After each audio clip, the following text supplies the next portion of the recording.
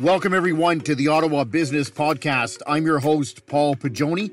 Here on the show, we bring you interviews with business owners, executives, and key players operating in and around the Ottawa, Ontario, Canada region.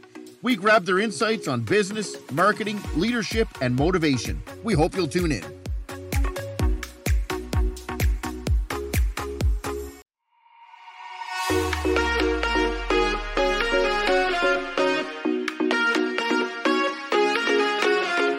Welcome, everybody, to another episode of the Ottawa Business Podcast. I'm your host, Paul Pagioni. Joining me today on the show, we have Pat Woodcock. Pat is a former professional football player in the NFL and the CFL. He is a Grey Cup winner, a former Grey Cup record holder. He is also a business professional in the lines of personal training. We're going to find out all about what it takes to be a professional athlete today, a personal trainer, and we're also going to get his Super Bowl pick. You're going to want to tune into this. Welcome, everybody, to another edition of the Ottawa Business Podcast. I'm your host, Paul Pagioni. Joining me today on the show, we have a very special guest as we record this leading into the Super Bowl. We have a former team captain at Syracuse University, former NFL star, former CFL star, Grey Cup winner, Grey Cup record holder, and currently the owner of Elite Performance Academy, and more recently, the Elite Man Method, Mr. Pat Woodcock. Pat, welcome to the show. Paul, thank you very much, man. It's great to be here. Pat, you've got quite a resume, and I'm so excited to dive right into the conversation today and learn a little bit more about yourself. Maybe for the audience, maybe we could start off with sort of your roots here, Pat, and where you were born. Was it Ottawa specifically? Yeah. I was born and raised right here in Ottawa. Born in Nepean, but grew up in Canada. Spent pretty much my whole life out here. And I mean, that's where I still live now, just outside of it in Stittsville. So this has always been home. And, you know, even when traveling away to play for various teams, we always kept our home base here in the off season. And this is where we've stayed since my career has ended. Okay. So growing up, like take me through this, because I'll be honest, I never had a guest like you on the show here. Growing up, what is Pat Woodcock playing from a young age? Is it the game of football or? So I started with soccer and then started playing football when I was 9. And kind of played both of those until I think about 13. And then there was too much overlap at the time, and I was a little bit better at football and enjoyed it a little bit more. So dropped soccer, stuck with football. And then played a little bit of basketball and ran track through high school. But football was pretty much always the number one for sure. Okay. And what did you have any? Yeah, go ahead. Both my parents played touch football when I was growing up. And so I was kind of always around the game, and they were big CFL fans and all that stuff. So it was kind of a part of my family's life. Oh, that's awesome. Did you go to Rough Rider games too? We did. We had season tickets in the second row of the South Side upper deck. Oh, you were Southsiders. Oh, that is awesome. Oh, yeah. So you grew up with Steph Jones. Yeah, he was playing when I was going to games. That's right. Yeah. Wow. That is incredible. Yeah. Were you ever sitting there at any point thinking I could be out there, or maybe that is for me, or? Not at that point. I don't think. I think I always kind of aspired to it for sure. And you put yourself in those scenarios, but I don't know if at that point I actually thought, I'm going to do this. Okay. It was always it was out there though. Yeah. So you're playing city ball. Is that correct? Growing up? Yes. Yeah. I started playing Canada. Well, it was Canada March Hares when I first started, and then we switched to Canada Knights. Okay. And then from there played 1 year for Myers Riders and then 1 year for Ottawa Sooners before I went to school. Okay. And at what point do you begin to realize this could go somewhere beyond this? Is that your year with the Sooners? No, when I was, I think when I was 15, We had a coach for the Canada Knights who had played NCAA football down in the States. And so he took me aside one day after practice and said, you know, you've got some talent and some ability, and this is something that you might be able to do. And so I, you know, from that day forward, the scholarship was my initial goal and something that I was shooting for. And yeah, I mean, I had success at that age and continue to have that success kind of through the rest of high school, obviously. So that was kind of the jumping off point to get me to the scholarship, which was obviously the first step to everything else happening after that. Okay. And what was the decision making like? Because if I'm not mistaken, did you not grow up a fan of the University of Michigan? I did. I was a big Desmond Howard fan. And yeah, watched the University of Michigan. Michigan was one of the first camps that I went to as a high school kid. To get on campus and run around a little bit in Ann Arbor at the Big House. Yeah. What was that like? Well, it was pretty awesome. I think I was 13 or 14 years old at the time. So you're in a stadium that seats over 100,000 people. And, it's kind of mind blowing that people do this coming from football up here, obviously.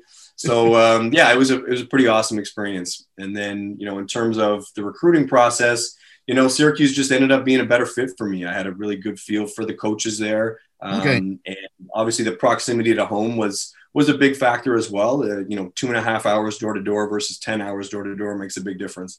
Yeah. Oh, that's awesome. That is awesome. So Pat Woodcock goes off to Syracuse, and what's the biggest thing that was a big eye opener or change for you going there? I think pretty much the whole thing. You know, you come from, you know, the old saying, you know, the big fish in a little pond becoming a little fish in a big pond. And that was a very big pond. You know, you walk into the locker room for the first time and there's an All-American in this corner and an All-Big East player in this corner and all that kind of stuff. So it's an eye opener really, really quick. And obviously it becomes like a full-time job, right? Not only are you getting acclimated to becoming a university student, but you're training every day, you're practicing, you know, every day during the season. You've got mandatory study hall, you've got mandatory this, mandatory that. And it's a big culture change coming from, you know, community football here in Ottawa where you practice 2 or 3 nights a week. Yeah. And what about the size of the players, Pat? Was that a big thing, or the speed of the play? For sure. I mean, the speed of play is just on a different level from anything, no matter where you go to high school. You can have some amazing high school programs in the United States, but when you step up, every level that you step up, the speed of the game just magnifies by at least 10 to 20 times. Right. So, yeah, I mean, obviously size is a factor, and then you multiply that. And so now these guys are bigger, but they're also moving faster at the same time. So it's a big adjustment period. And, you know, thankfully I play a position where size isn't the most crucial thing. And, you know, my strong suit was being quick and fast as it was. So I was kind of able to get in and still make an impact without having to worry about getting up to size right away. Okay. And what was like not only for the, you know, obviously the change of pace, the speed of play, what about just sort of getting used to guys and acclimated to them? What was that like? I mean, it was like going into any locker room, I think. I mean, everybody was pretty welcoming, and, you know, at that level, you kind of have an understanding that, hey, we're all going to be together for the next 2, 3, 4 years, depending on where you're at. So, you know, everybody's pretty, and everybody wants to win. Everybody wants the same thing. There's obviously competition at the individual positions, as in any scenario. But yeah, I mean, overall, it was very easy to make friends with the guys and become part of the group. And I mean, I think you just go through so much as a football team in terms of training camps and practices and workouts and all those things that I mentioned before, that, you know, it's like a brotherhood forms pretty quickly. Oh, that's nice. So what, actually, I was going to ask this as well. Did you know anybody on the team, like, before you got there? Or? When I went, so there was 2 other Canadians there when I got there, both from Ottawa, actually. They were brothers, Mark and Jeff Pilon. Okay, yeah, right. So they were my hosts when I went for my official visit. Okay. Oh, awesome.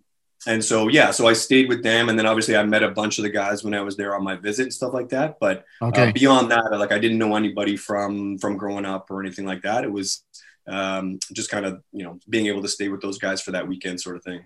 Yeah. Those are great guys. Yeah. I went to good old St. Pat's with them back in the day. Oh, yeah.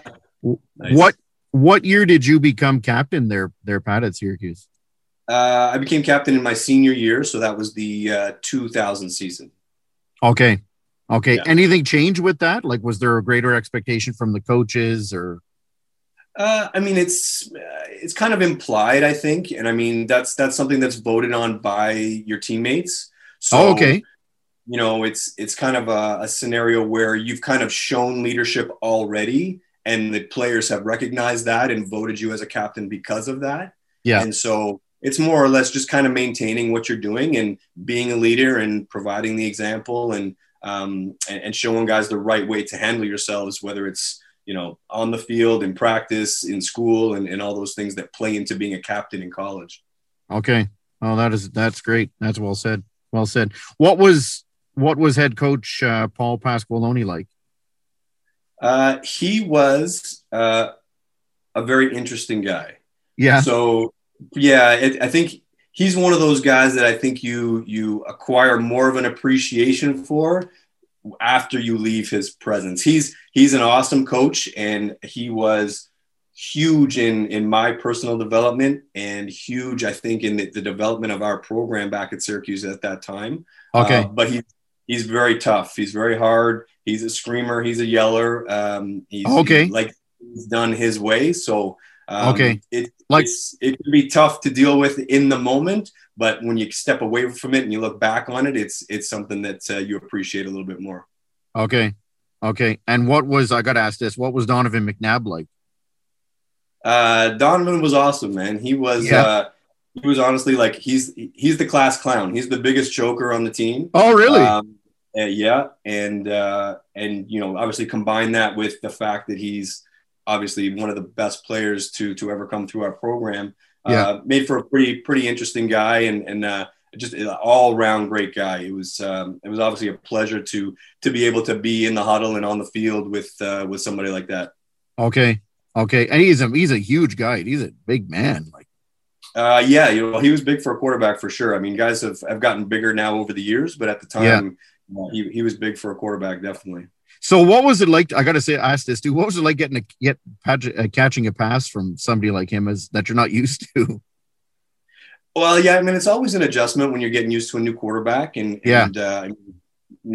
training camp and practice and all those kind of things. You hope to work out all those jitters and get used to each guy and stuff like that. So when you come to a game scenario, it's second nature to you. But I mean, at the time, right? I mean, obviously he was a great player at that time too, but you don't necessarily have a concept of what he's going to become yet. So right. It's just my quarterback, man. Yeah. True. Yeah. Now for those in the audience that are listening that remember the infamous catch from David Tyree of the Giants on his helmet, I think it was Rodney Harrison in coverage. Yeah. David Tyree was a wide receiver at Syracuse with you. Is that right? Yes, he was. I want to say he was 2 years behind me. So we were teammates for 2 or 3 years. Played together. We're obviously on the field at the same time at different points of the seasons. And another amazing guy, just awesome person. And, one of those guys who, he's famous for the catch, obviously, but he really made his living as a special teamer.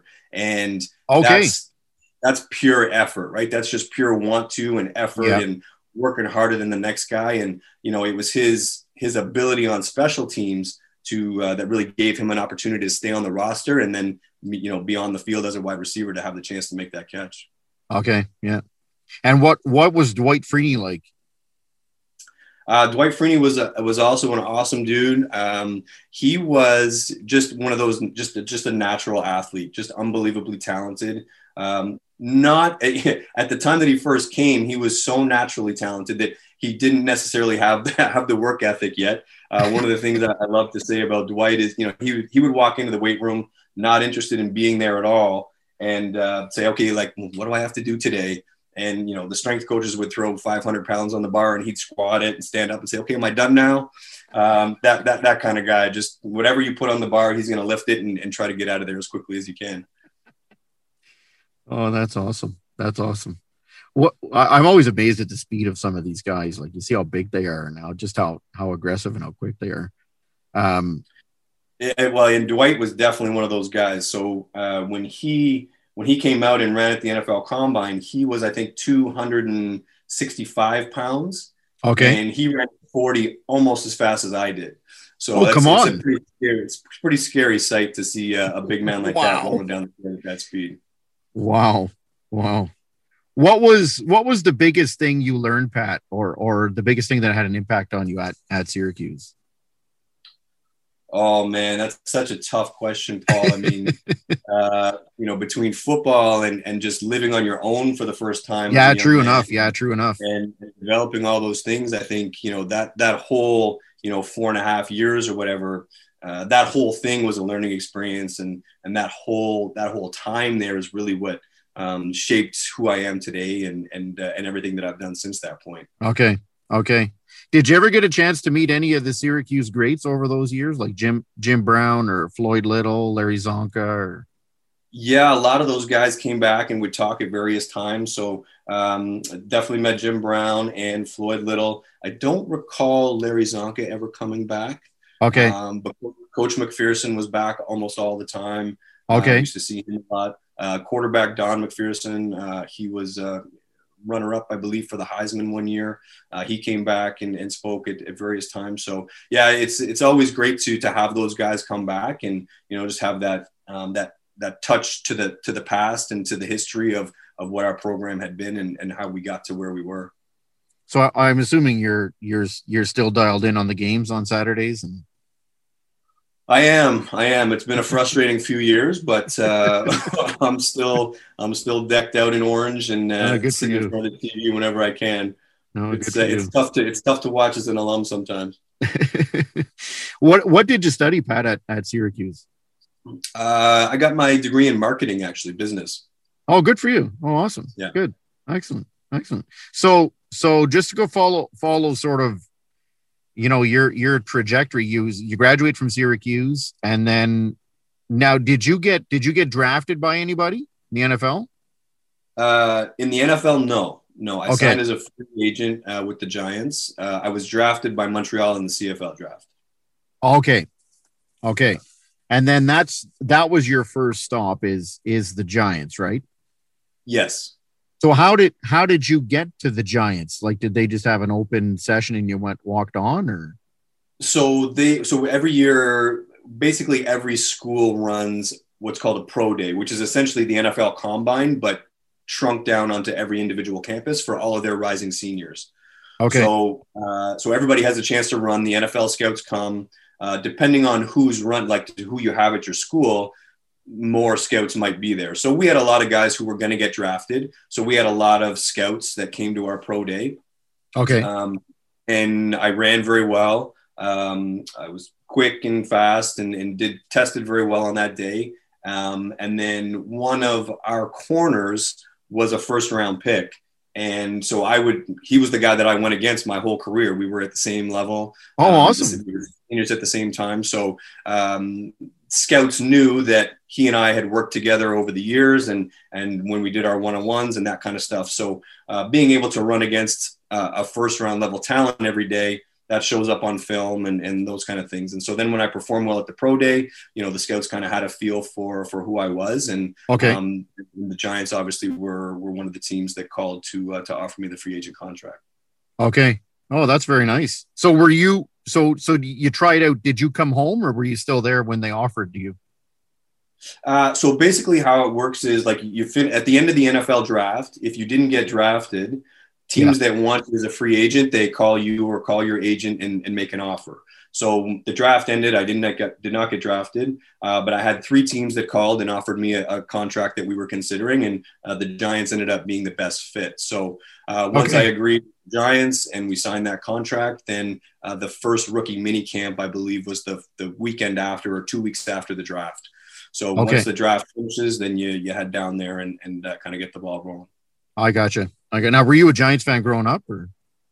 Not particularly. I didn't really have an NFL team growing up. We were primarily a CFL household, so I would watch NFL games, but I didn't have a team that I cheered for particularly.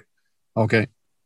So what's the, I got to ask, what's the change there? You saw the change at college. What's the change at the pro level? Same thing, man. It's just the speed of the game, and at every level that you get up to, then guys have fewer and fewer weaknesses, right? Everybody's a step faster. Everybody's a little bit stronger. Everybody knows the game and knows how to knows how to play it right. So it's just that next level. And honestly, probably the biggest adjustment there was the playbook. It was just trying to. So our offensive coordinator that year was Sean Payton, who's the head coach of the Patriots now. So if you've ever seen the NFL films of him making play calls, they're like 20 words long, and they include shifts and motions and this and that and all over the place. So, as a rookie who's been there for a week, you're standing in the huddle. The quarterback's finished the play call. He said break, and you're still trying to figure out where you're supposed to line up. So that was the biggest adjustment point at that particular time, was just learning the playbook in the pros. Okay. And how many games did you end up playing with the Giants? I was with the Giants. I got released in week 3, so I was there for the first 2 weeks. Okay. And then got released during the week, right after the game in week 2. Okay. So what's Jim Fassel like as a head coach? He was a good coach. I wasn't there that long, obviously, but again, like a very by the book kind of guy, not necessarily a screamer yeller, but wants everything done his way, and obviously very in control of that situation. They had gone to the Super Bowl right before I got there, the season before. So very successful, knew how to run the team. And he was, one of the things that I really liked about him was when players got released, he met with you personally.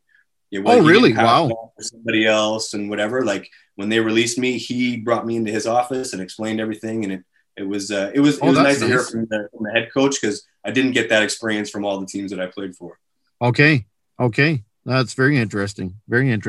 What about Morten Andersen? He must have been 80 when you were. I think he was 40 at that time. So yeah, he was awesome. He had just obviously so much life experience at that time, right? All fresh out of college and young in our 20s. Was he in good shape or what? He could still boot it at 40. Well, yeah, he was in shape for a kicker. He was good. He could definitely kick, but he was an awesome guy for sure. He was a lot of fun to be around in the short time that I was there. Wow. And I gotta ask, what was Strahan like? Did you meet Strahan? Yeah, you meet all the guys, and Mike's obviously a big personality, so you're not going to miss him anytime you're in the locker room. You can't miss his smile. Yeah, well, yeah, or the voice. Or the voice, yeah. No matter where you're in the building, you know when Mike has arrived. Was he a loud guy like that, or? Yeah. He was always the center of attention for sure. So your season with the Giants is cut short. Did you immediately go to Montreal after that, or? Yeah, I waited a couple weeks just to see if anybody from the NFL was going to pick up my rights. And and when that didn't happen, I came up and finished the rest of that season in Montreal. Okay. So you're walking into Montreal now. I love this. You're walking into Montreal and you walk into the dressing room, and did you know Ben Cahoon before you got there? I love Ben Cahoon. The guy was incredible. No, I don't think if I'm thinking back, I don't think I knew anybody. Sorry, that's not true. So Adriano Belli was there. And he had actually been in training camp with the Giants with us. Oh, so okay. He's a character.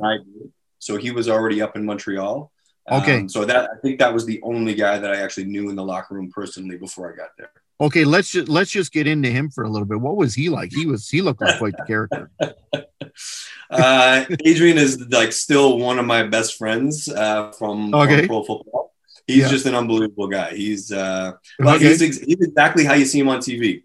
exactly how you see him in interviews and stuff. That is 100% him. He will give you a kiss on the forehead as soon as you see him, and a big hug, and he is a big personality. Oh, that is awesome. That is awesome.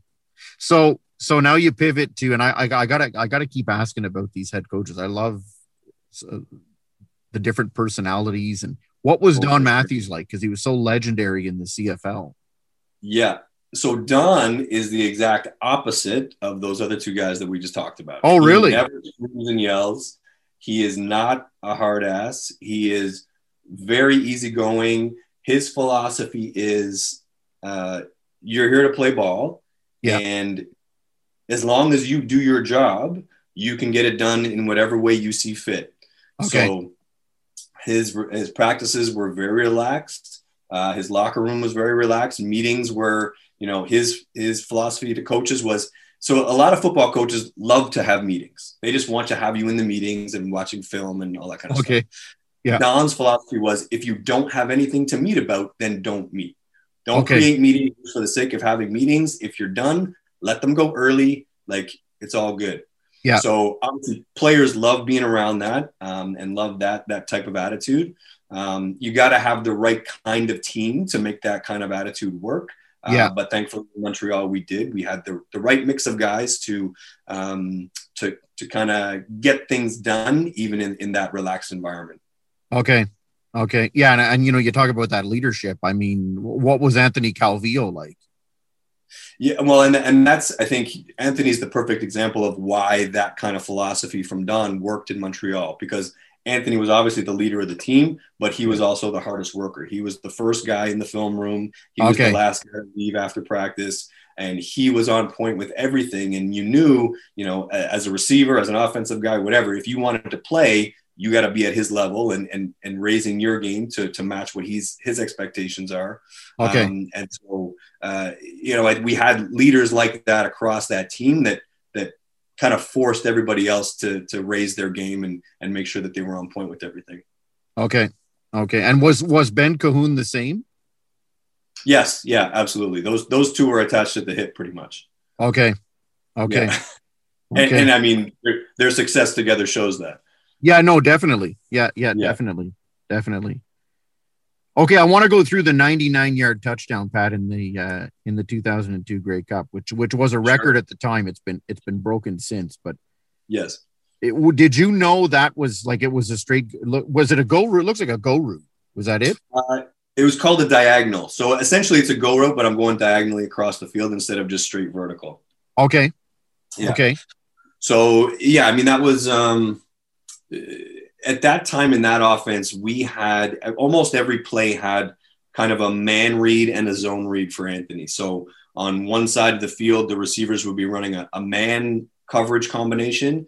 And on the other side of the field, the receivers would be running a zone route combination. So once the ball was snapped, Anthony would read the defense, see where the best fit was, and then move to the right, sort of the right route to hit. Yeah. The guy that would be open based on coverage. And so we had kind of seen early on that when they played zone, they had a certain guy covering the middle, and he wasn't the fastest guy necessarily. So normally I lined up on the wide side, to the short side, but outside wide receiver. So for this particular play, I was in the slot closest to the quarterback to the wide side of the field. And we knew that if they ended up in a zone, I would get across the field before he had a chance to cut me off. Okay.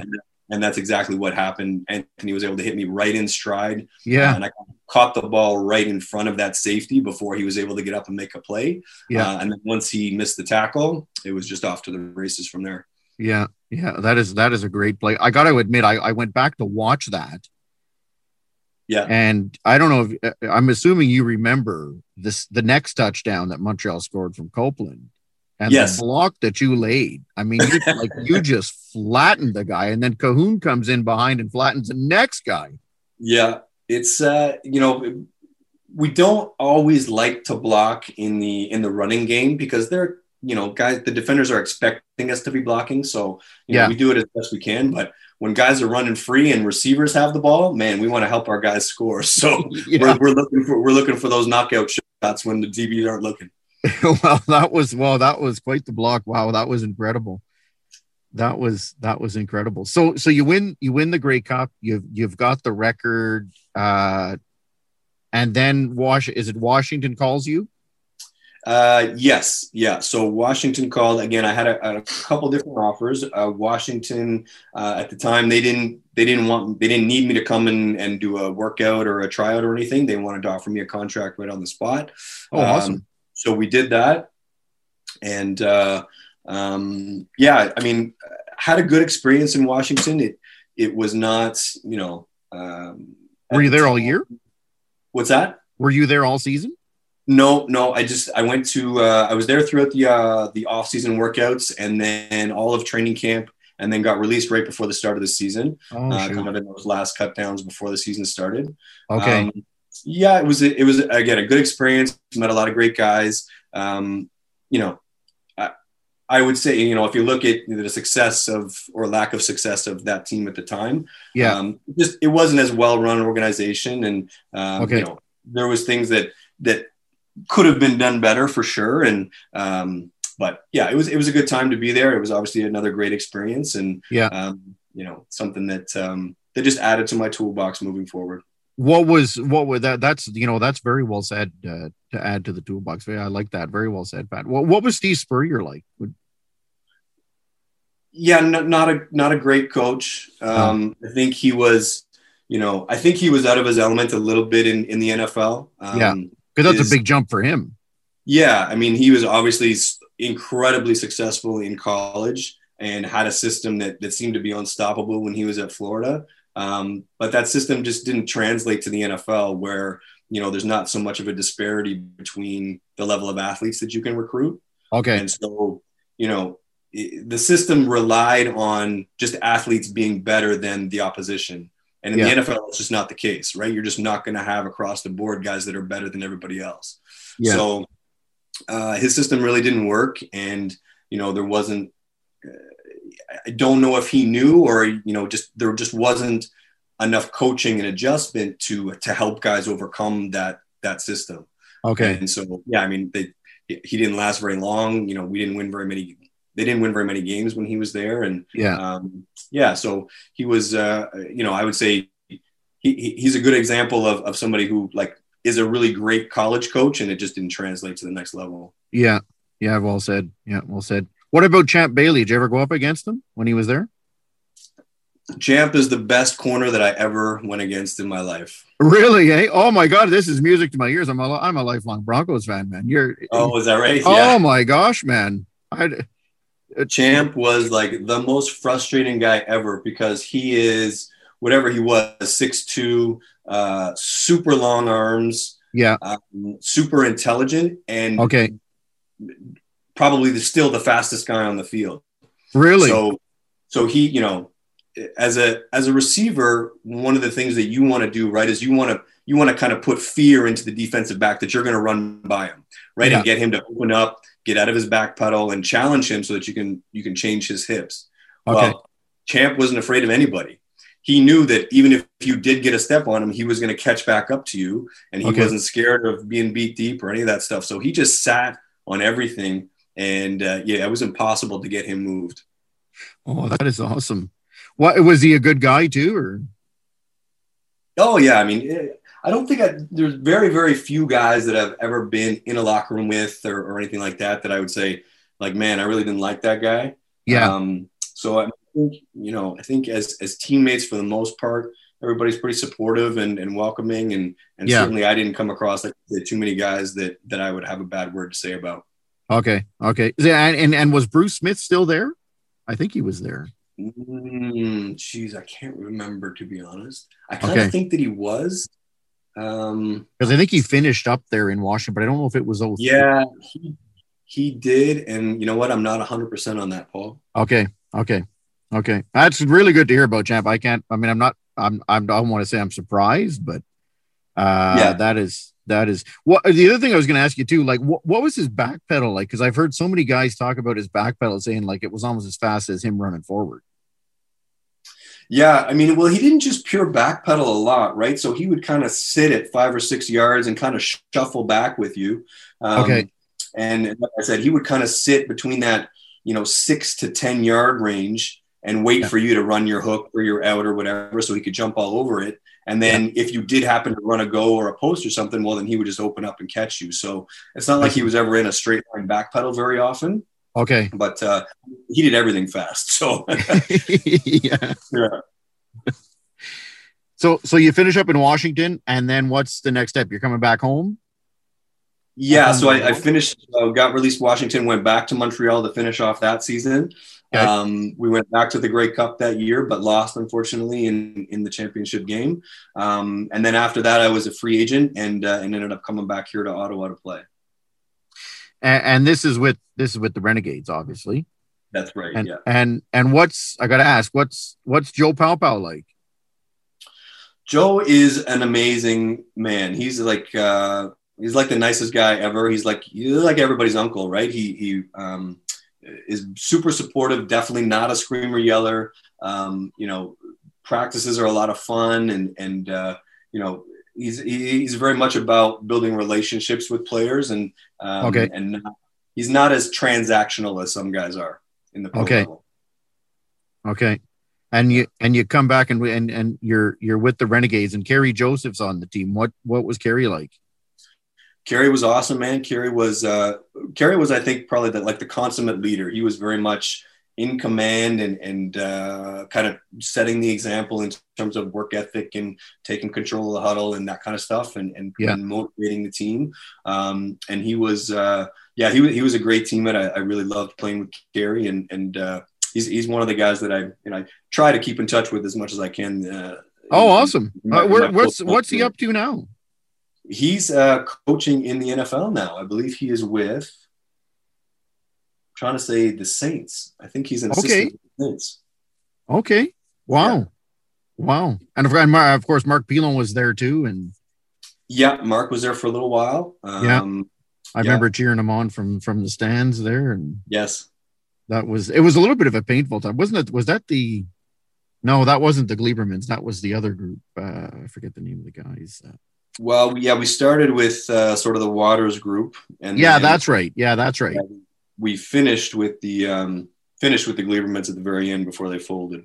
Yeah. Was there any additional pressure when you played with the Renegades in 2005 because they were hosting the Grey Cup? That was 2004. Or 2004, okay. Yeah, and I don't think so. I mean, unfortunately, we weren't a great team at the time. So, the pressure for us to was really just to make the playoffs at that time. So, obviously we talked about it and was like, yes, it would be awesome to be in the Grey Cup, at home. But it was not going to be in the cards that year, unfortunately. Yeah. So you finish up with Ottawa and then you're off to Edmonton. Yes. Yeah. What's that like? What's Danny Machocha like? Danny was an interesting guy. Yeah. Danny, I think he kind of fell into that sort of what I said, the opposite of Joe. He was a little bit more transactional. I think he had some success in Edmonton. It didn't come until after I had left there. At the time, I think things were a little bit disorganized, but he was a good coach. And I mean, he went on to win a championship and do some good things in Edmonton and continues to do that in university football now. Yeah.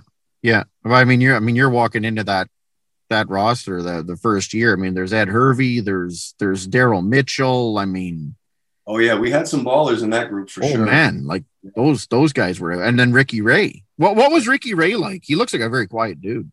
Yeah, he's very low key. Great leader, but not in terms of commanding the room sort of thing, but more in sense that you just know that he's going to be on point. He's going to be at his best.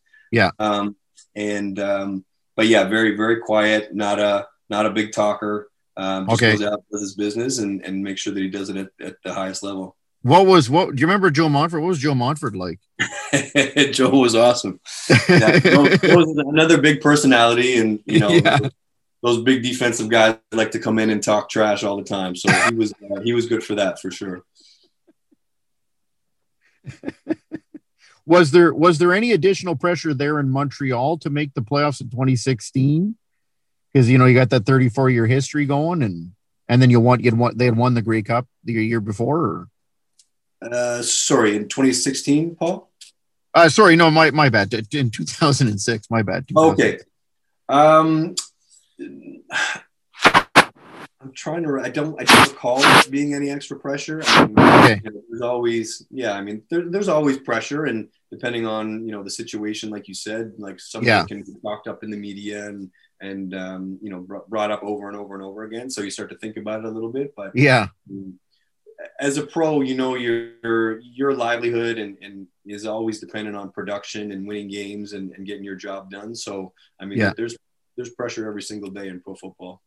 But that's kudos to you to go from all these different teams and be able to fit in and work with it and have success. I mean, I think that says a lot. And even in those situations where you're like in Washington, Yeah, I mean, I think it's again, it's part of that toolbox, right? Being able to exactly figure out where you fit and where your skill set applies the best, and how to acclimate with the locker room and become a leader, even though you're a new guy and that kind of stuff. So right. And again, that goes back to, I think, things that I learned at Syracuse, some of the guys that I was around at that time, being able to show me like how to do those things. And even if they weren't, here, Pat, this is how you do this, but you just see them do it and you see how they have success with it and see how people respond to it. Yeah. Yeah. Now you finish up your playing career in Hamilton in 2008, and what you had the change in head coach midway through or towards the end of the season to Marcel Bellefeuille. What was Marcel like? I mean, he's an offensive guy. Yeah, Marcel's a lot of fun to play for. I mean, that system is the system that at least that we ran at the time. It was a lot of fun to be in. There's a lot of opportunities to catch the ball and make plays. Yeah. It's always tough when a coach comes in mid-season just because he might not have the guys there that he would never really put in certain situations, and it's just it's disruptive all the way around. But he's had success pretty much everywhere he's gone. So he was fun to play for, and again, given that he's back in Ottawa, he's somebody that I see every so often and get a chance to talk to every so often. Oh, awesome. Well. Awesome. What was Casey Printers like? Well, at that time, Casey was... Because he was just coming out, wasn't he? Well, no. So by the time he got to Hamilton, he had had his big year in BC a few years earlier, gone to the NFL for a little while. Oh yeah, that's right. That didn't really work out well for him, and then he had come back, and that's right. I think he was kind of he felt like, I think he belonged still in the NFL, and I think his it didn't really translate for him well in Hamilton. Okay. I think it was struggled, and we ended up playing a lot of other quarterbacks during that year just to try to generate some stuff because it wasn't really working. Okay. And what was Jesse Lumsden like? He looks like just a beast. Yeah, Jesse was awesome, man. He was if he could have stayed healthy, he could have been one of the best that ever did it, man. He was fast and strong and quick, and he could catch the ball, he could block, he could kind of do a little bit of everything. He was a lot of fun to play with, and very like an awesome guy in the locker room. Okay. Yeah.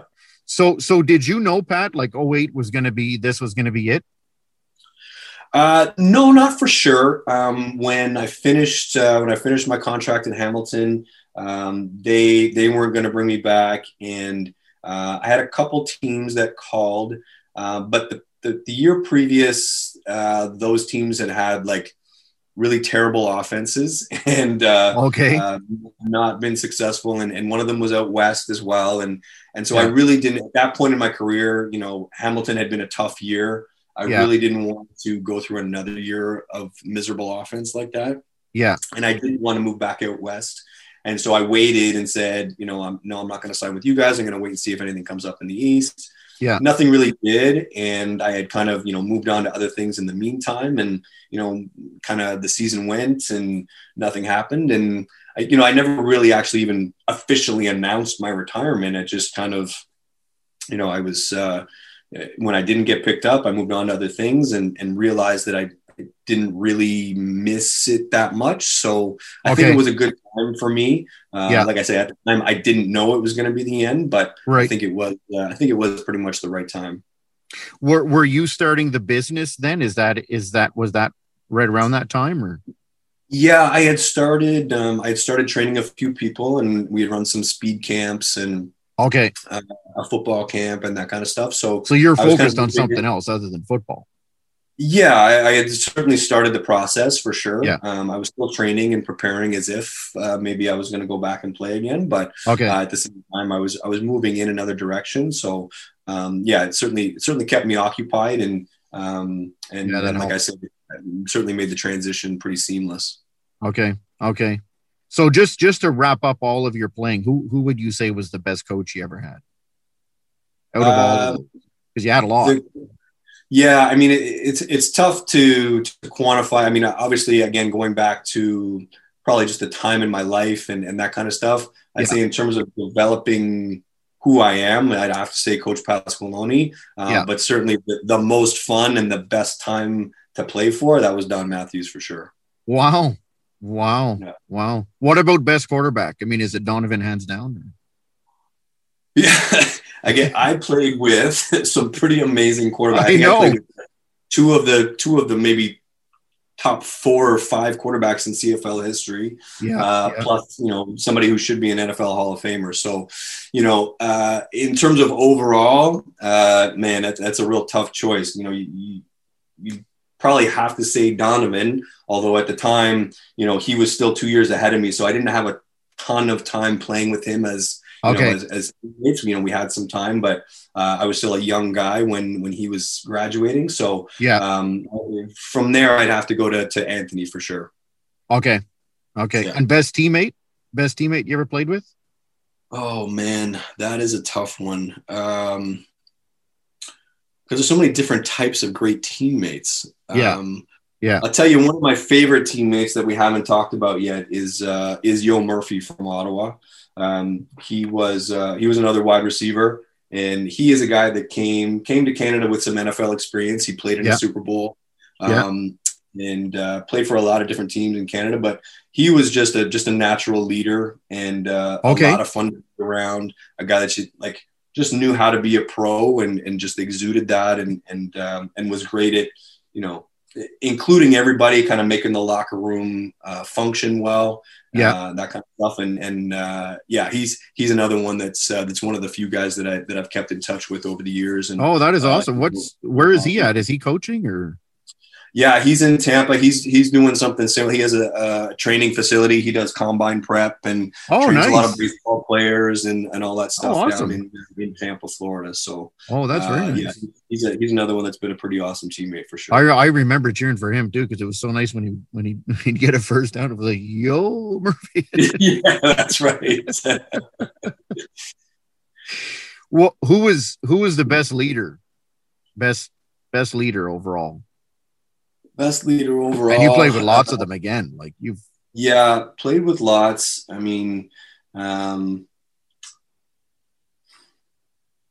tough question. If I had to pick one, just an overall leader and somebody that if you wrote a movie and said this is the leader of the group and scripted that character, it'd probably be Kerry Joseph, actually. Okay. Yeah. Okay. And best athlete? Ooh, best athlete. Wow. There's so many of those guys. Freeney's got to be up there. Yeah, Freeney's up there for sure. I mean, Champ Bailey's up there. Keith Bullock from Syracuse. Keith Bullock. There's another. He was another great dude, man. He was a tough player. And I mean, Donovan too, for that matter.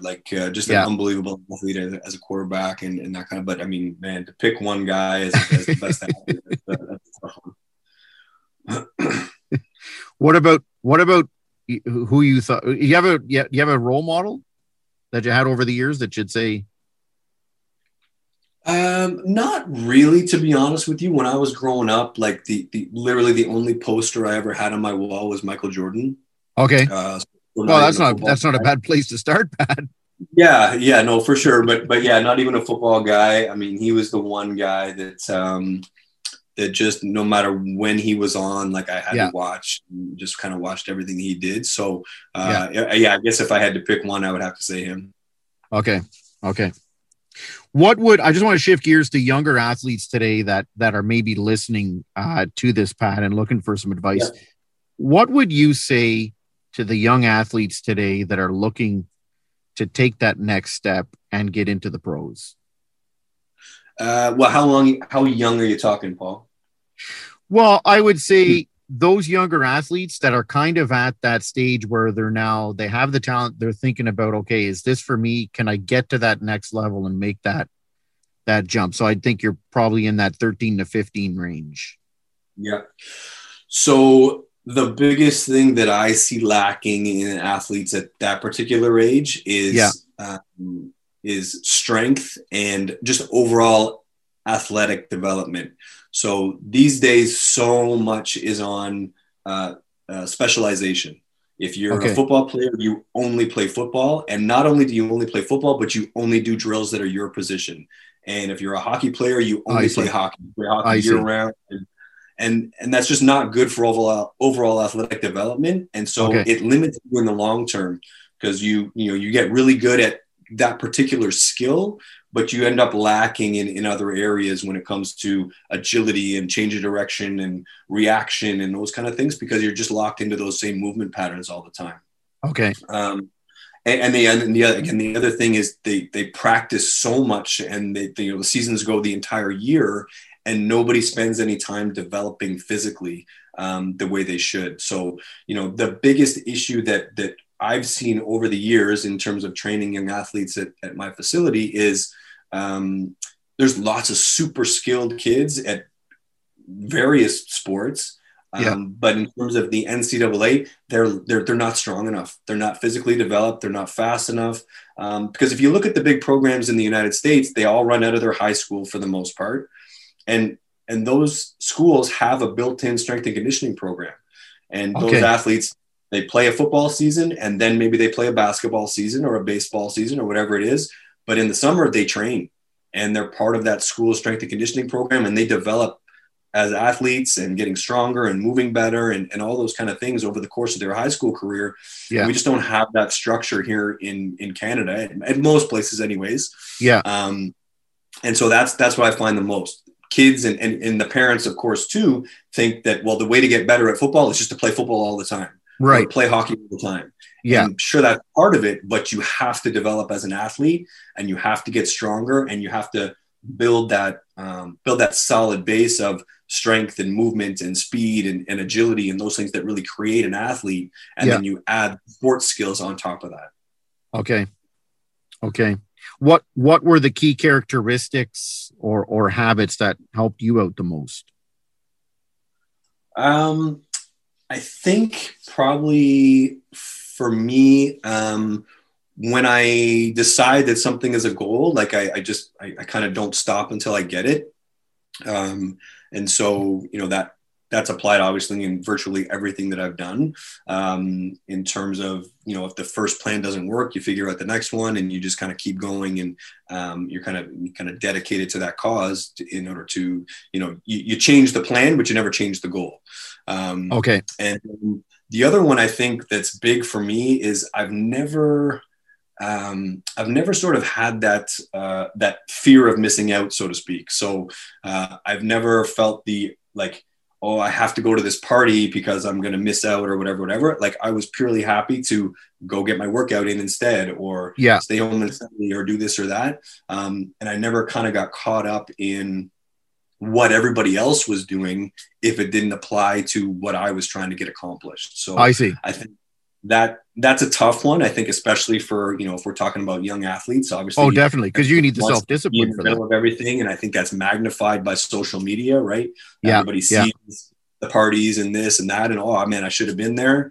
But if you can kind of shut those things out and kind of realize that, those people at that party may not have the same goals that you have. And so if you're trying to achieve something that's different than what everybody else around you is trying to achieve, well, then you need to act differently than what everybody else is doing too. Yeah. Yeah. Very well said. Yeah, very well said. And that's definitely where you're going to need that self-discipline, which I find is lacking a lot of younger kids today. What For sure. what advice, Pat, would you give to the parents today? You kind of touched on it earlier when you were talking about the young athletes, and I find, having coached amateur football for over 10 years, you get a lot of parents that are, I don't want to say more vested in the child's success or progression than the actual child is, but I find Yes. at times they're also pushing the kid so much that the kid's going to lose interest or burn out, Yeah, 100%. And which I is think unfortunate. for sure. And I think that, I think that's been happening for forever, right? Yeah, Whoever didn't achieve their own athletic goals and they pass them on to their kids and try to push them forward on that.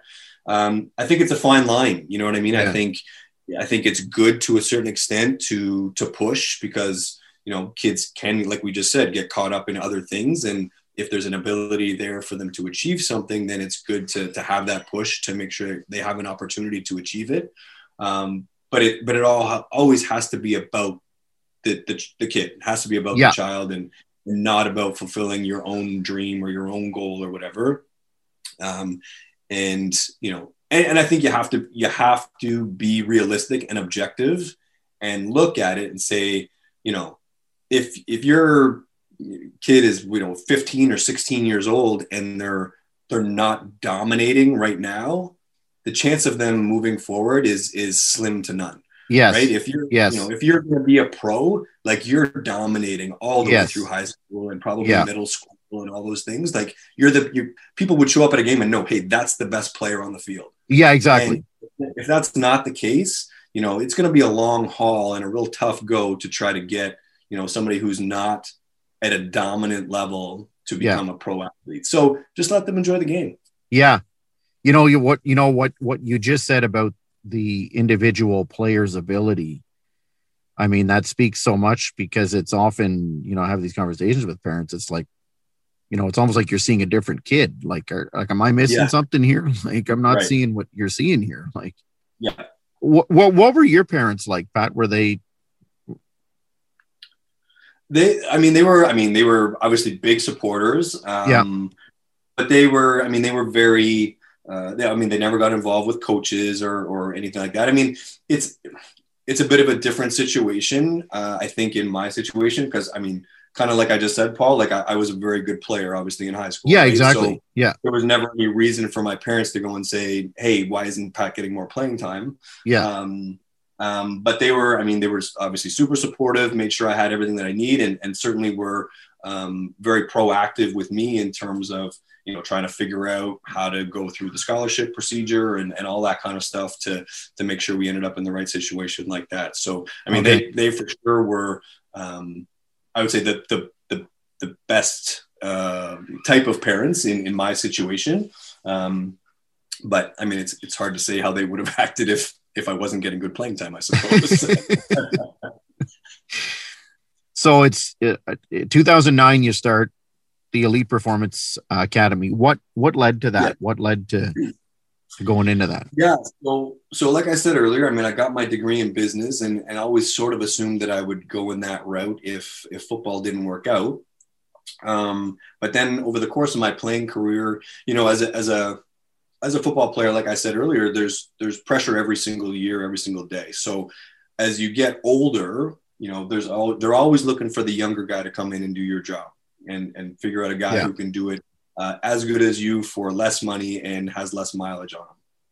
So every offseason, I became more and more invested in my own development. And so instead of just going into the weight room and doing what my coach told me to do, I would say, okay, why are we doing this? And why are we doing that? And why are we doing this year when we didn't do it last year and that kind of stuff. Okay. And so I really kind of started developing a little bit of knowledge and kind of a passion, I guess, for physical development and strength development and speed and all those kind of things and how it worked and why and all that kind of stuff. So, and then when I finished playing, I had a little bit of knowledge. I had a lot of experience and really didn't want to go sit at a desk or anything like that at that time. So yeah, kind of moved in that direction and really wanted to pass on the knowledge that I had to like the next generation of athletes that were coming up after me.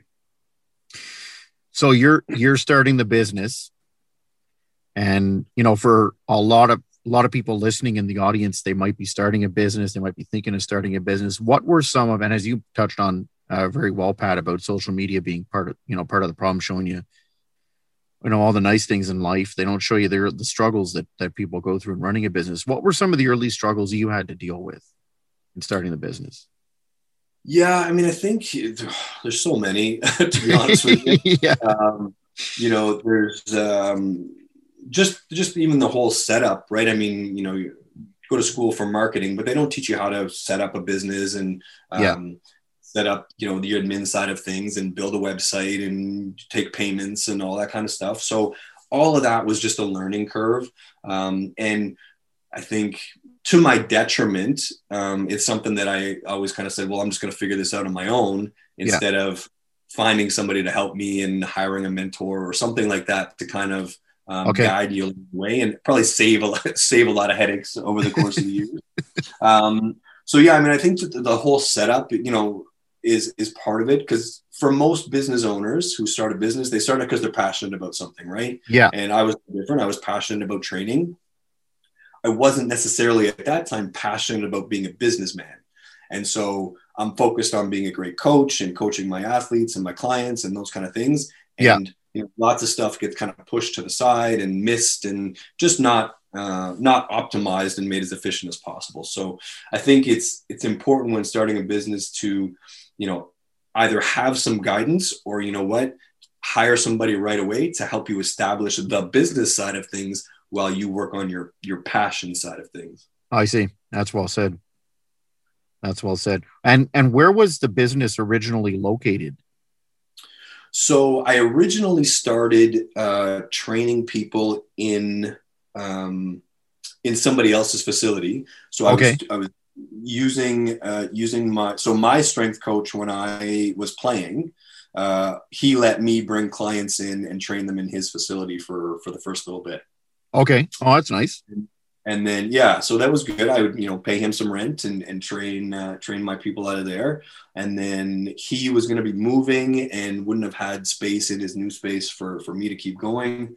And so I called, one of my former teammates, Donnie Ruiz, and he had been a personal trainer at a different facility. And so we decided we were going to come together to kind of join in this new space and make it work for both of us. Okay. And so so then we moved into our facility here in Canada in 2010. Okay. And is Donnie still with you? Yeah. So what, I've got him in my notes here. I must have missed him here because you played with Donnie. Yeah. We back with the Renegades. Yeah. What was Donnie like? Very quiet guy. Just kind of goes about his business, hardworking, super talented, had some injury issues, ended up hurting both of his knees. Okay. And so that kind of affected him at different times, but he was very versatile as a Canadian DB. He was able to kind of play every position in that defensive backfield. And again, was another one of those guys who really excelled on special teams as well. He just always seemed, he just always seemed to be around the ball. Like it just, wherever the ball was, where he was there, like. For sure. Yeah, absolutely. Yeah. Just a nose for making plays. Yeah, totally. So you and Donnie are together. So what do you, for those that don't know, sort of an overview of what you do at the Elite Performance Academy? Obviously this is, without COVID and without restrictions where you can open, but what do you do there? So basically a little bit of everything. We kind of opened it to, like I said, to start working with athletes. And we did that very well. We ended up having, junior athlete programs starting from age 10 to 13. We had our high school program. We had university programs. We were able to get to the point where we worked with professional athletes from the NFL, from the CFL, from Major League Lacrosse. We've had multiple athletes go NCAA scholarship in basketball and football and all that stuff. Oh, wow. But then we also started, doing personal training and working with, folks who just wanted to lose a little bit of weight or get in better shape or get a little bit stronger, just to be happier and healthier and live just a little bit more of a fitter, healthier lifestyle. Okay. And then sort of COVID hits, and what sort of happened? Well, obviously you can't have people in the facility. Yeah. So I mean, we were shut down for that's tough. Probably at least half of all of 2020 there last year was an interesting year for sure. So I mean, basically everything moved to kind of an online format. Okay. And being able to give clients programs to do at home or with whatever equipment that they have available. And and this is the Elite Man method. Is that it?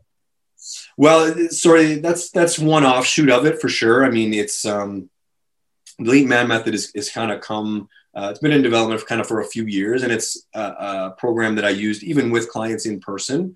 But obviously, being able to move it online and work with clients kind of without restriction and all over the world has been really nice to have that program in place and be able to help guys, like I said, continue with their health and fitness and get in kind of the best shape they've ever been in, maybe, even though they're 30, 40, 50 years old at this point. Okay. And so obviously the individuals that are coming to you for the Elite Man Method program, they're working out at home, obviously, right? For the most part, like I said, I do have clients kind of all over the place. So there's a lot of places in the States, obviously, where the gyms are still open. Okay. And there are places overseas as well where the gyms are still open. So some of those clients are still going to public gyms or I gotcha. They training. But there certainly are a lot that are now working out from home for sure. Okay. And then in that program, Pat, so take me through what happens. Someone comes to you, they go to the website, and then what happens? Yeah. So generally we would get on a phone call and basically I would talk to them about where they're at now and where they're trying to get to and what might be holding them back from getting there, and really just trying to see if they're going to be a good fit for the program or not. And if we decide it's a good fit, then what I'll do is I'll design the program that best fits kind of what they need in terms of where they're at and where they're trying to go.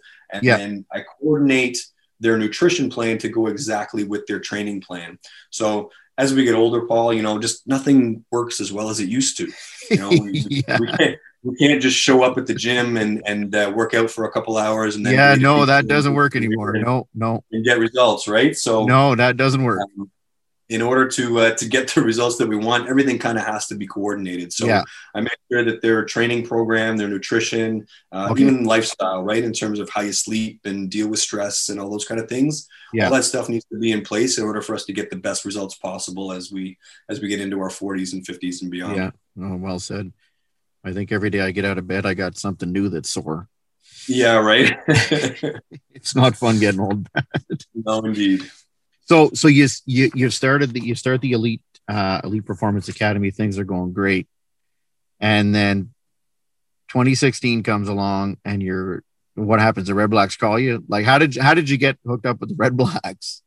Yeah, so when they first announced that the franchise was coming back, one of the first things they did was hire the GM, right, Marcel Desjardins. Yeah. And Marcel had been the assistant GM when I was in Montreal. So I knew him a little bit. We had a little bit of a relationship, obviously. So when he first came to town, before the team was even in play yet, Donnie and I put together a proposal to do the strength and conditioning for the team at that time.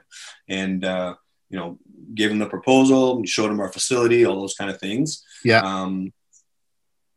At the time, they did not hire us. What happened was OSEG wanted one strength and conditioning provider to do football and the Ottawa Fury and the Ottawa 67s together.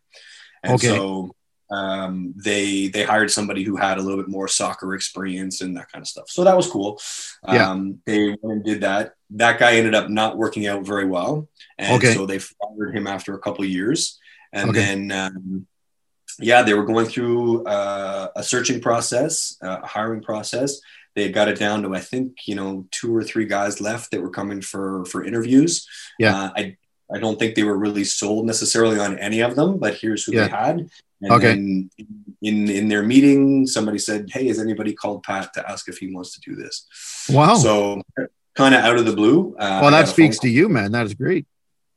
Yeah, I mean, I think it's, goes back again to maybe having a bit of a prior relationship. And then, like I said, the success that we had with our athletes at Elite Performance Academy. So, it came out of the blue, but obviously was very cool. And man, it was a lot of fun to go back and be able to do that year. So were you at the stadium every day or working out with these guys or? Yeah, I was there every day. So every day I would run workouts and rehab in the morning. Okay. Run the warm up for during, like at the beginning of practice. I would work with the injured guys during practice. I helped out a little bit with the returners because I did some returning, like punt returners and kickoff returners when I was a player. So I worked a little bit in practice, and then I would run like the full team lift when practice was finished. And then on game days, I would work out all the guys who were not dressing. Okay. For the game. And then during the game, I would basically be like pretty much like every strength coach. I was the get back coach, kind of make sure that everybody's staying back off the sideline and not getting too far on the field, and basically helping out wherever they need me on the sideline. Oh, that is awesome. So I got to ask, what was Rick Campbell like as a head coach? Rick was like super chill. Again, not a screamer yeller. Knew his system, knew his plan, was very kind of methodical about it. You never got a ton of emotion out of Rick, whether it was good or bad or indifferent. Rick was always much the same, which can be a good thing. What was, I got to ask this. I love Hank. What was Hank like? Hank's Hank, man. Hank's exactly one of those guys that when you see him on TV and you see him in the media, the big smile. That's the guy. That's it. He's like that 24/7. Really? Always smiling. Yeah, always smiling, always joking. Took care of his business obviously when he needed to. But yeah, very very happy-go-lucky and enthusiastic about the day. Yeah. Well, I mean that season was awesome. I mean, I don't even know who the freaking reporter was that put the burr right in his his craw there, that he wasn't any good or something. And then, man, that was awesome. Yeah. What was Trevor Harris like? He looked like a quiet dude. Trevor was, certainly compared to Hank, he's quiet. I mean, he's an excellent leader. Like when he got the chance to play, he, took control of that huddle and took control of the locker room and led the way a quarterback should. But yeah, compared to Hank, everybody's quiet. Okay, I'm going to ask you about one other player. I love this guy. He's like a Donnie Ruiz. He's always around the freaking ball, and he's not a huge guy, but he makes all the hits. Like Antoine Pruneau. What was Pruneau like? As a strength coach, Antoine is the most frustrating guy ever. Are you serious? Yes, because he doesn't work out. He runs. Watching him run hurts my feelings. Just the way his stride is, it's painful. But like you said, he is just an absolute playmaker, and he's been doing it for years now. Yeah, and it blows my mind how successful and awesome he's been. But every so often you come across those guys that don't train the way you think they should train, and maybe don't look the most athletic or any of that stuff, but they're just pure ballers. And I think that's Antoine in a nutshell. Oh, that's crazy. That is crazy. And it's funny being there at a game because it's a different perspective. You can watch whatever you want, not just what the TV's giving you. Yes. And you're watching it and it's like, man, he's not even near the play. And then all of a sudden the play progresses and he's on the tackle. Like he's there all the time. Like, always around the ball. Yeah, for sure. So what was it like, Pat, to witness, winning the Grey Cup for Ottawa? Were you there when they won it? I was, we were there the whole week, and I mean, just like the regular season, like I ran warm up and did workouts all throughout the week while we were in Toronto, and did the warm up on Grey Cup Day and all that kind of stuff. So it was pretty awesome. I mean, having been going back through everything we've talked about here, Paul. So I was a season ticket holder for the Rough Riders. And, watched the struggles at that time, and then played for the Renegades and was part of the struggles at that time and never had a chance to win the Grey Cup as a player that wanted to. And then now to come back and be in a coaching role and be in a position to be a part of that team to win a Grey Cup finally in Ottawa and be able to bring that kind of all full circle was very, very cool and a really awesome experience. Yeah, that's nice. Did Hank have like a big speech or something, or? I don't think so. No, I don't remember anybody really doing big speeches afterwards. It was just kind of a big celebration, man. Yeah. Oh, that is awesome. That is awesome. So after 2016, you win the Ottawa Business Journal Top 40 Under 40. What was that like?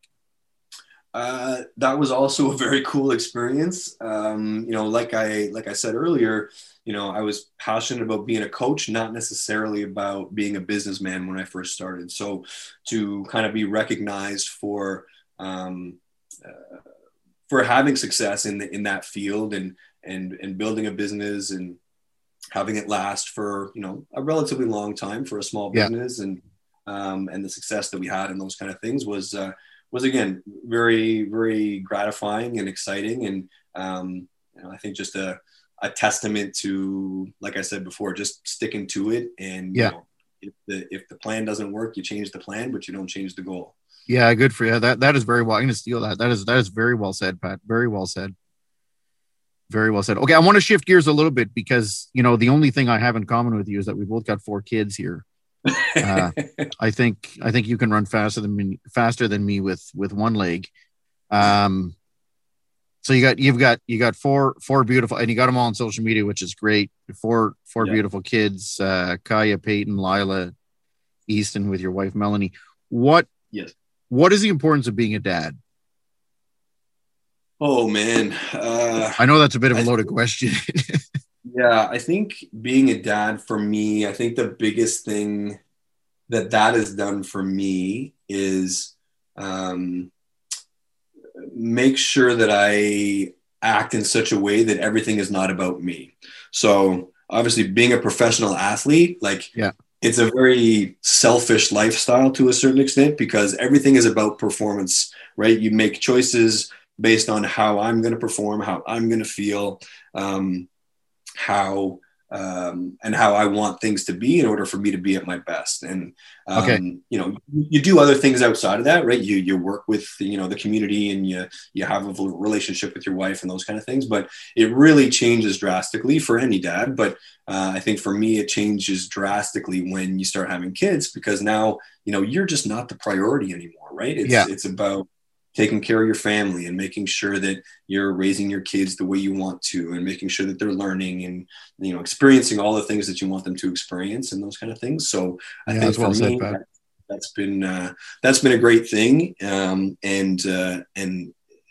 now it's just, they're my inspiration in terms of, I continue to want to be at my best because I want to continue to show them the example of what they can accomplish when they get older and do the things that they love to do. Okay. Yeah, that's very well said. Where did you and your wife Melanie meet? Was it somewhere along the football spectrum or in one of the cities you were in? Because you were in a lot of cities, Pat. Yeah, we met in high school. We actually met when I was in the 8th grade. And come on. We were friends for a few years, but started dating in high school and stayed together all through. She went to Ottawa U and stayed together all through the time that I was away at school. And then, that's crazy. My wife and I met around the same grade. That is incredible. Yeah. So it's we're high school sweethearts. We'll be married 19 years this year. Oh, congrats, man. That is awesome. But we've been together for like 26 or 27. We were together for like 8 years before we got married. So wow. Yeah. So did she follow you through all of the different cities you played in? Not all of them. So obviously she did not come to New York. And then when I went to Montreal, she was working here in Ottawa already. Okay. So yeah, I would I had a place in Montreal, and she would come down for the games and for weekends and stay here and there. Yeah. And then I would come home for the off season and stuff. But then once I came to Ottawa, obviously we lived together, and then she came with me to Edmonton and to Hamilton after that. Oh, okay. Okay. Oh, that's nice. That's nice. So in terms of just general information that you, and advice, Pat, that you would have for parents today, what, if you could give advice to parents today, what advice would you give them? Whew. That's a very broad topic. Yeah, I know. I'm not helping you here. Yeah. I would say more, you know what, to make it a little more specific, like what advice would you give them on raising your kids? Yeah. I think it's the biggest thing that kind of guides me is that I know that they see and hear everything, and they're watching, even when you don't think they're watching. And so, you need to live a life that you're going to be proud to have shown them. And you need to conduct yourself in such a way that you'd be proud if your kids acted in that way. And that goes along the lines of, how you work and how you deal with your spouse and how you deal with other people and how you maintain your own health. I mean, these are examples that you're setting for your kids for the rest of their life. So being a good person, being strong, being healthy, being fit, eating good food, just taking care of yourself and taking care of other people. I mean, those are lessons that translate across, regardless of what job they end up having or where they go to school or anything like that. If you teach those kind of lessons, then good point. Yeah. The best opportunity to have a great life. Yeah. Yeah. Very well said. Very well said. Okay. I just want to touch on one issue. It comes up a lot in football today, concussions in football. What's been your experience when it comes to that? So it's been interesting. I mean, it's something that, I mean, as a player, I had, it certainly wasn't talked about a lot. I don't even think I knew what a concussion was until I got to university, which is completely different from what happens today. And I've only had one diagnosed concussion, and that was in college. Okay. The more information that we have now, if I look back on things, like I probably had several, but again, they just wasn't, you got your bell rung, you kind of shake it off and you get back in the game and move forward. Right. So obviously we're doing things differently now, and you're taking better care of that, which I absolutely agree with. I think going back to what I talked about earlier, I think there's an element to protecting your head and your overall self by being stronger and being in better shape and training better, and not just being somebody who plays the sport all the time. I think that gives you an opportunity to stay healthy and kind of absorb hits a little bit better. Mm-hmm. I think honestly that lifestyle today plays into it a little bit. I think our brains are affected by the foods that we eat and how much screen time we have and lack of sleep we have compared to, I think, when we were younger, Paul. Yeah, definitely. Those things affect the brain, and whether those things affect concussions directly, I mean, that's way beyond my scope of expertise. Yeah. But that stimulation's there though today. Yeah. I don't think they help for sure. So I think, sleep is a huge one. Like, people completely underestimate the value of sleep. And when you're talking about teenagers, man, they should be sleeping. Like, kids that are staying up late to play video games all night and that kind of stuff. Like, that is not a good deal at that age, for sure. At any age, to be honest. But, those are things that I think, little things that you can do to try to at least give yourself the best opportunity to, number one, avoid the repercussions of a concussion or recover from them quicker. I mean, I think they're a factor. I mean, I think as you get older, the athletes are just bigger and stronger and faster than they used to be, and the collisions are bigger. And so those things are gonna have an impact at some point. But when we're talking about youth athletes, I honestly think it's a little bit more about the things we can do as precautionary measures that go beyond like a better helmet or that kind of stuff. I Right. think it's Right. taking care of your health and taking care of your brain and being Yeah. a bigger, stronger athlete yourself to be protective of those things, and at least give yourself a chance to like I said, avoid some of the consequences of those hits. Yeah. For business advice, Pat, what three things would you say have had the biggest impact on your success? And you know what? Yeah, I'll throw it wide open here. What three things have had the biggest impact on any of your successes?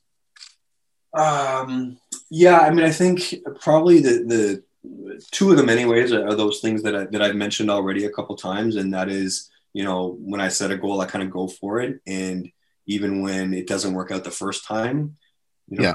I think a lot of people have the tendency to, they set a goal, they kind of go for it, they maybe work really, really hard, and it doesn't work, and immediately they just say, "Oh, this isn't for me," and they move on to something else. Okay. Well, no, Okay. not necessarily true. Like maybe you just had the wrong plan.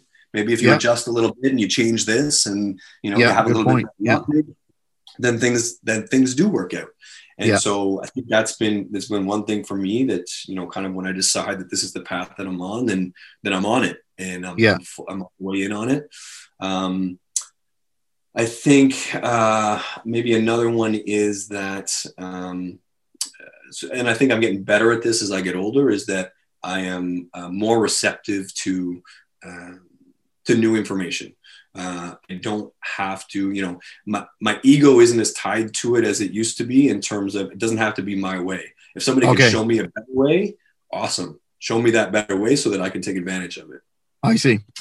Yeah. I think that's huge. And then that ties into the third one. And that is just kind of like, to be successful in business for a lot of people, you can't be afraid to ask for help. Yeah. Good point. Very well said. We've talked about, you're in your business because you're passionate about that, whatever that is, not about, the administration and collecting fees and paying taxes and all the other stuff that goes into running a business. So ask for help, find a mentor or somebody who's been successful in your business, and just, pay for their time and say, "Hey, look, I want to do the same thing that you do. Tell me how to do it better so that I don't waste years, money, and those kind of things." Honestly, like those things will take you a long way in anything, to be honest with you, but certainly in business. Yeah. And having said that, Pat, I think that's really well said. I think knowing when to ask for help and for what is also having that awareness too of, yes, I don't know, and I'm going to reach out. That's well said. But okay, I want to get into some fun stuff here, Pat. I love this part of the show here. Do you have a favorite book or album or movie or series you'd recommend? Or my favorite movie is Pulp Fiction. Okay. Just a great story. Okay. Has always been interesting. Favorite book? Oh man. Again, that's one that's so hard to put your finger on and pick just one. I really, really enjoyed David Goggins' book. I've read it twice. Okay. The name of the actual book is escaping me now, but David Goggins was a Navy SEAL and came from a really hard upbringing and stuff like that. It's just an outstanding book. Can't Hurt Me, it's called. Okay. Can't Hurt Me. Okay. Yeah. Can't Hurt Me by David Goggins. Very, very good book. I think those would be the two biggest ones on that side of things. What about a series? You got a series you're watching or anything to relax or? Not right now. So, no. I mean, I never really did that at all. I just honestly didn't have time. And then when everything got locked down in the spring, my wife and I watched, I think 5 or 6 series from start to finish on Netflix. And what was the best one you watched? I really liked Suits and I really liked Scandal. Those were probably okay. I've never seen either of those. I should check those out. Suits. What is that a bunch of lawyers or Suits? Lawyers, yeah. Okay. Yeah. Okay. It's pretty good. What would you say is your favorite workout or exercise? Like if you're going into the gym to do one workout because it's your Yeah. favorite, which one is it? It's a tough one. It's a tough one. I mean, I'll give you. Well, I mean, my top three are. Well, sorry, my top four are probably like the big top four. So I mean, I really like deadlifting. Okay. I really like squatting. Neither one of which I'm very good at, but I really like them. Just I think because of the challenge. I love doing chin-ups. Okay. And yeah, I mean, you can't go wrong with bench press, really. Although I do prefer, I prefer dumbbells to a barbell. Oh, for the okay. Yeah. You're more into the flies. Is that it or? No, I'm still doing presses. I just prefer having, I prefer changing the angle of my arms a little bit instead of having them locked on the bar like that. I got you. It's a little bit healthier on my shoulders. Okay. I want to get into some football stuff here. So best wide receiver to play the game. CFL or NFL, wherever you want to go. That I played with or period? No, just in general. Ooh. Well, why don't we start with Pat? Who one you played with? Because you had so many. I did. Yeah. Best one that I played with. Jeez. Yeah, I honestly don't think I can pick one. Yeah. I wasn't in the Giants for very long, but obviously Amani Toomer was there when I was there. Yeah. If you go to Montreal, obviously Ben and Jermaine were amazing. Yeah. You go to Edmonton and Jason Tucker and Mookie Mitchell and Ed Hervey were awesome. It's impossible to pick just one of guys that I played with. If we're going overall, I'm an old guy, so I'll stick with Jerry Rice. There's Jerry Rice. Okay. Yeah. You're not in the Randy Moss camp.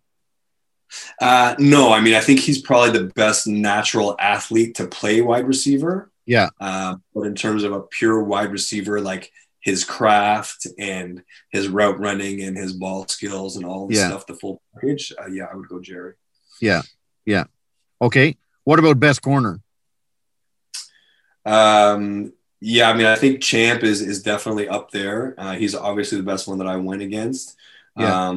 But I mean, other than him, you've got Revis. Dion. You've got Dion for sure. Dion's probably the guy. I think if for nothing else than just the impact that he had on the game overall. Yeah. And as we come up to the Super Bowl here, Tampa Bay, Kansas City, what do you pick and what are you seeing? Do you have a favorite team, Pat? I know you didn't have one growing up. I don't. I find I have a bit of an affinity to the Giants. It's not intentional, but I think just because that's where my career started, it kind of happens that way. Yeah. And I mean, obviously it was that way for the first few years because there was a lot of guys that I played with that were still there, but but I really don't have a favorite. I really like watching players, to be honest. I would rather I like seeing good plays, right? I like seeing good football and stuff. So I'm not tied to a particular team. Yeah. That's that. I mean, I think the Chiefs are amazing to watch. And I mean, if they're hitting, I don't see them being stoppable. Okay. Yeah. Even all the receivers they've got over in Tampa. Yeah, I mean, I think. There's so many. I think if it gets into a shootout, like there's nobody that can compete with the Chiefs. So if you're talking just offense versus offense, then the Chiefs, I think, are going to take it. Yeah. What are your favorite hobbies outside of work? Do you have any outside interests? Not a lot, to be honest with you. There's no time, Pat. There's no time. Yeah, right. The thing that I enjoy doing for myself is really just my workouts, just my training. Yeah. Number one, it's my physical outlet. Number two, it's my mental health thing as well. Yeah. It's a big part of my day and my week. And outside of that, most of what I do is just, whatever we're doing with the family. So whether that's playing games or going to the park or going sledding these days or whatever the case may be, it's the majority of my free time is here at home. Yeah. Yeah. Do you have a favorite food or dish or? Yeah, I think still, if I had to pick one, it's probably So it's pizza, but it's a specific pizza. It's a pizza from Arturo's in New York City. Oh, wow. It's a sausage and pepperoni pizza from Arturo's. Okay, what's so special about it?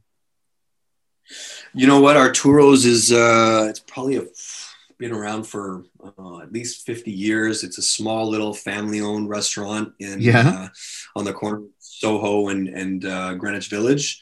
And like coal oven pizza, like flat crust, but delicious, great toppings. And I think the atmosphere plays into it. Like there's always live music and it's New York City and all that kind of stuff. So, but funny story, one year for my birthday, we were actually in Las Vegas for my birthday. Okay. But my wife called Lisa at Arturo's and had her FedEx me a pizza to Vegas for my birthday. Oh, come on. Oh, that is awesome. Yeah. So that's how much I like that pizza. Wow. That is awesome. That is awesome. Do you have a favorite social media platform or channel? Yeah, I probably spend my most time on Instagram. Okay. That's probably why do you prefer that? I'm not really sure. I mean, I think I like I find lately, I think that Facebook is just way too political and people get into too much stuff that I'm not really interested in reading. Yeah.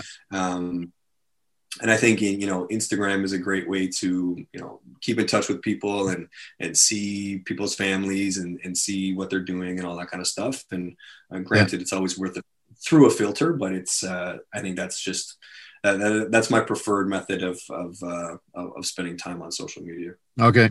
Okay. Do you follow anyone on social media that you'd recommend to others or on Instagram specifically? Not specifically, I don't think. I mean, the majority of it is either people that I know personally or, some fitness people and some business people and some football people and stuff. But I mean, the majority of it is I don't think anybody different than anybody else would be following.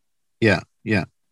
When people hear the name Pat Woodcock, what do you hope they will say? I hope they will say he's got an awesome family. He contributed to the community and was always nice to be around. Oh, that is well said. That is very, very well said, Pat. Pat, this has been an absolute pleasure. This has been a great walk down memory lane for me. And I thank you for coming on the show here and sharing your insights and knowledge. Much, much appreciated. And I wish you best of luck in 2021 here with the business and the family. Thank you very much, Paul. It was definitely a lot of fun, like you said, to take a few trips down memory lane. Yeah. Thanks very much. Thank you. For those in the audience looking for additional information today about our guest, Pat Woodcock, you can reach him by telephone at 613-447-5383. That's 613-447-5383. You can also reach him by email at pat@theelitemanmethod.com. That's pat@theelitemanmethod.com.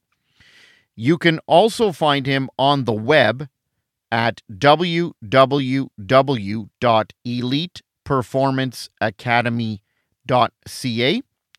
And you can also find him on social media, on Facebook at The Elite Man Method, on Instagram at Elite Coach, and on Twitter at Elite Coach 16. Thank you very much for taking the time to listen to this episode of the Ottawa Business Podcast. We truly hope you found something of value in the show that you can use in your business or personal life. Please remember to like and subscribe to the show. We're on Spotify, Apple Podcasts, or your favorite player. Thank you.